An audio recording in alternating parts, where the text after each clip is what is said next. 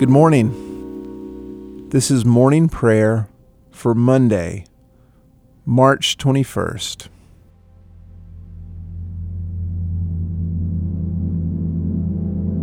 Good morning, Lord. Thank you for calling me into prayer and for giving me words to call me into prayer.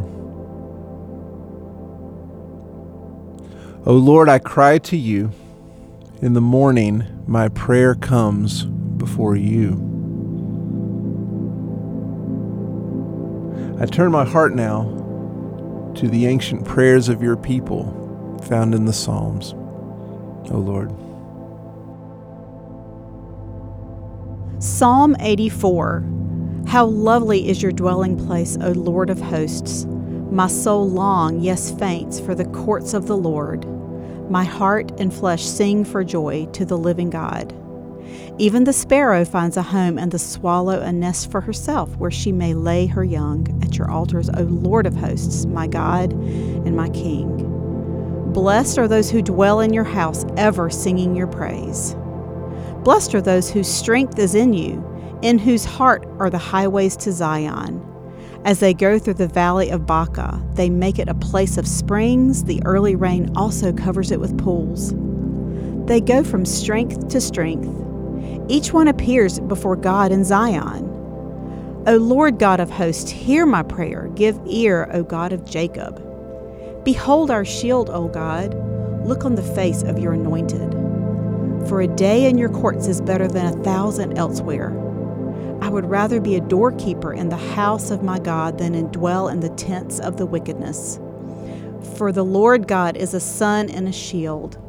The Lord bestows favor and honor. No good thing does he withhold from those who walk uprightly. O Lord of hosts, blessed is the one who trusts in you.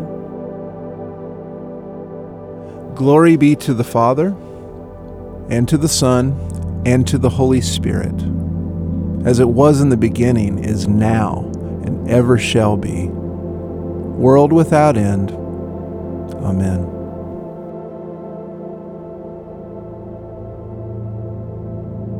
Father, I thank you for the gift of silence, for the gift of space to be quiet, or space to fill with song. Thank you for those gifts, Lord.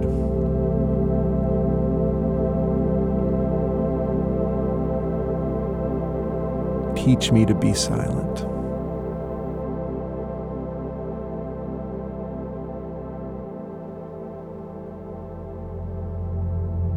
O Lord, I now open my heart and my mind to your good word from the Old Testament. And this is a reading from Exodus 12. God said to Moses and Aaron while still in Egypt, "This month is to be the first month of the year for you. Address the whole community of Israel. Tell them that on the 10th of this month, each man is to take a lamb for his family, one lamb to a house. If the family is too small for a lamb, then share it with a close neighbor, depending on the number of persons involved. Be mindful of how much each person will eat. Your lamb must be a healthy male, 1 year old. You can select it from either the sheep or the goats. Keep it penned until the 14th day of this month and then slaughter it. The entire community of Israel will do this at dusk. Then take some of the blood and smear it on the 2 doorposts and the lintel of the houses in which you will eat it. You are to eat the meat roasted in the fire that night, along with bread made without yeast and bitter herbs. Don't eat any of it raw or boiled in water. Make sure it's roasted, the whole animal, head, legs, and innards. Don't leave any of it until morning. If there are leftovers, burn them in the fire. And here's how you are to eat it. Be fully dressed with your sandals on and your stick in your hand. Eat in a hurry. It's the Passover to God. I will go through the land of Egypt on this night and strike down every firstborn in the land of Egypt, whether human or animal, and bring judgment on all the gods of Egypt. I am God. The blood will serve as a sign on the houses where you live. When I see the blood, I will pass over you. No disaster will touch you when I strike the land of Egypt. This will be a memorial day for you. You will celebrate it as a festival to God down through the generations, a fixed festival celebration to be observed always. You will eat unraised bread, matzoth, for 7 days. On the first day, get rid of all yeast from your house. Anyone who eats anything with yeast from the first day to the 7th day will be cut off from Israel. The 1st and the 7th days are set aside as holy. Do not work on these days. Only what you have to do for meals. Each person can do that. Keep the festival of unraised bread. This marks the exact day I brought you out in force from the land of Egypt. Honor the day down through your generations, a fixed festival to be observed always. In the 1st month, beginning on the 14th day at evening until the 21st day at evening, you are to eat unraised bread. For those 7 days, not a trace of yeast is to be found in your house. Anyone, whether a visitor or a native of the land, who eats anything raised shall be cut off from the community of Israel. Don't eat anything raised, only matzoth. Moses assembled all the elders of Israel. He said, "Select a lamb for your families and slaughter the Passover lamb. Take a bunch of hyssop and dip it in the bowl in blood and smear it on the lintel and on the 2 doorposts. No one is to leave the house until morning. God will pass through to strike Egypt down. When he sees the blood on the lintel and the 2 doorposts, God will pass over the doorway. He won't let the destroyer enter your house to strike you down with ruin. Keep this word. It's the law for you and your children forever. When you enter the land which God will give you as he promised, keep doing this. And when your children say to you, 'Why are we doing this?' tell them, 'It's the Passover sacrifice to God who passed over the homes of the Israelites in Egypt when he hit Egypt with death, but rescued us.'" The people bowed and worshipped. The Israelites then went and did what God had commanded Moses and Aaron. They did it all. At midnight, God struck down every firstborn in the land of Egypt, from the firstborn of Pharaoh, who sits on his throne, right down to the firstborn of the prisoner locked up in jail, also the firstborn of the animals. Pharaoh got up that night, he and all his servants and everyone else in Egypt. What wild wailing and lament in Egypt. There wasn't a house in which someone wasn't dead. Pharaoh called in Moses and Aaron that very night and said, "Get out of here and be done with you, you and your Israelites. Go worship God on your own terms. And yes, take your sheep and cattle as you've insisted, but go and bless me." The Egyptians couldn't wait to get rid of them. They pushed them to hurry up, saying, "We're all as good as dead." The people grabbed their bread dough before it had risen, bundled their bread bowls in their cloaks, and threw them over their shoulders. The Israelites had already done what Moses had told them. They had asked the Egyptians for silver and gold things and clothing. God saw to it that the Egyptians liked the people and so readily gave them what they asked for. Oh yes, they picked those Egyptians clean. The Israelites moved on from Ramses to Succoth, about 600,000 on foot, besides their dependents. Hebrews and non-Hebrews alike set out, not to mention the large flocks and herds of livestock. They baked unraised cakes with the bread dough they had brought out of Egypt. It hadn't raised. They'd been rushed out of Egypt and hadn't time to fix food for the journey. The Israelites had lived in Egypt 430 years. At the end of the 430 years, to the very day, God's entire army left Egypt. God kept watch all night, watching over the Israelites as he brought them out of Egypt. Because God kept watch, all Israel for all generations will honor God by keeping watch this night, a watch night. God said to Moses and Aaron, "These are the rules for the Passover. No foreigners are to eat it. Any slave, if he's paid for and circumcised, can eat it. No casual visitor or hired hand can eat it. Eat it in one house. Don't take the meat outside the house. Don't break any of the bones. The whole community of Israel is to be included in the meal. If an immigrant is staying with you and wants to keep the Passover to God, every male in his family must be circumcised, then he can participate in the meal. He will then be treated as a native son. but no uncircumcised person can eat it. The same law applies both to the native and the immigrant who is staying with you. All the Israelites did exactly as God commanded Moses and Aaron. That very day, God brought the Israelites out of the land of Egypt, tribe by tribe. This is the word of the Lord.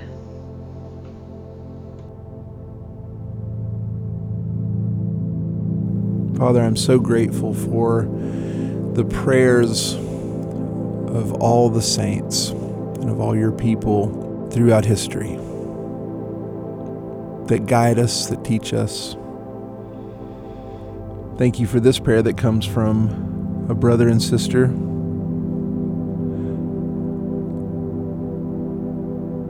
I pray this now to you, Lord, from the love of my own comfort, from the fear of having nothing, from a life of worldly passions. Deliver me, O God, from the need to be understood and from a need to be accepted, from the fear of being lonely.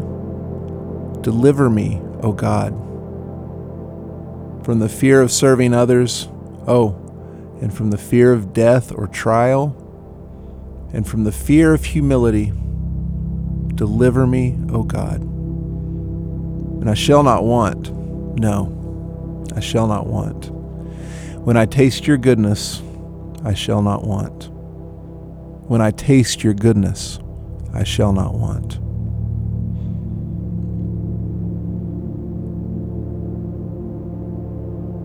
Thank you, Lord, for this opportunity to abide with you, for space in my day to pause, to enjoy communion with you. Help me to hear your voice. Thank you for your scriptures that articulate your words to us. Thank you for the ability to read. And again, thank you for the prayers of your people and of your scriptures that help me know that you are with me.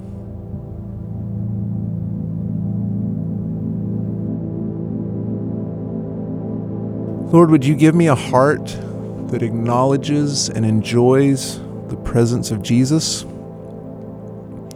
My heart so often enjoys other things and acknowledges so many other things.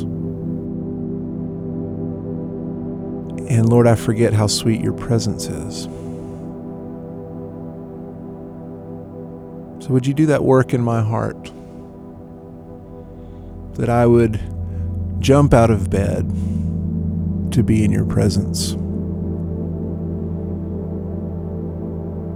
and that my heart would acknowledge you, and that would acknowledge that you are the giver of all good things. So I pray for a heart like that, Lord. Thank you for the work you've already done in my heart, and thank you in advance for the work that you will do in my heart to this end. Father, thank you for congregations of your people, gatherings of your people. Thank you for this church and for those who lead this church. And I pray particularly for Giorgio and Chris and Susan,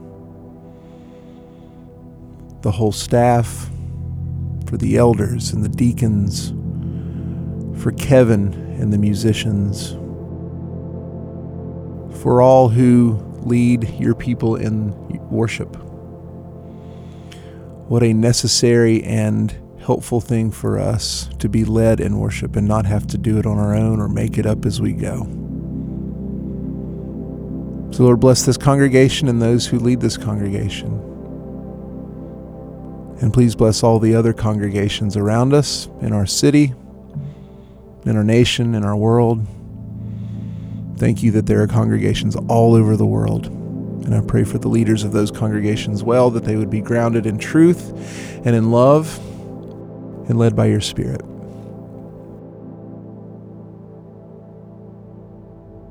Father, I pray for activists and community organizers. Give us all hearts that long for justice,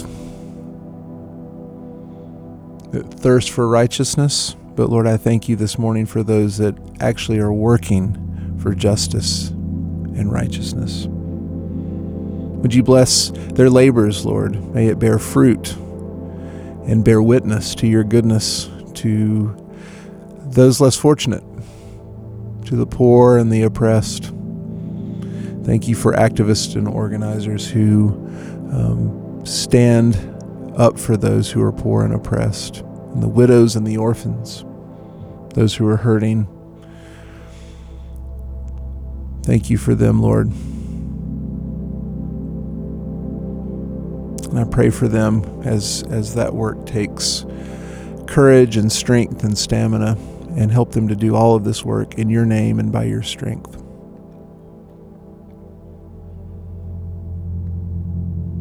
Father, I thank you for Jesus, who came and lived a life and even taught us how to pray. So I pray the prayer that he taught us now. Our Father, who art in heaven, hallowed be thy name. Thy kingdom come, thy will be done, on earth as it is in heaven. Give us this day our daily bread, and forgive us our debts as we forgive our debtors. And lead us not into temptation, but deliver us from evil. For thine is the kingdom and the power and the glory forever. Amen. Lord, I thank you for this time of prayer, this time to pause and to be with you. Thank you that you also send us out. I go out, Lord, with these words from the book of Matthew. Blessed are those who hunger and thirst for righteousness, for they will be filled. Amen.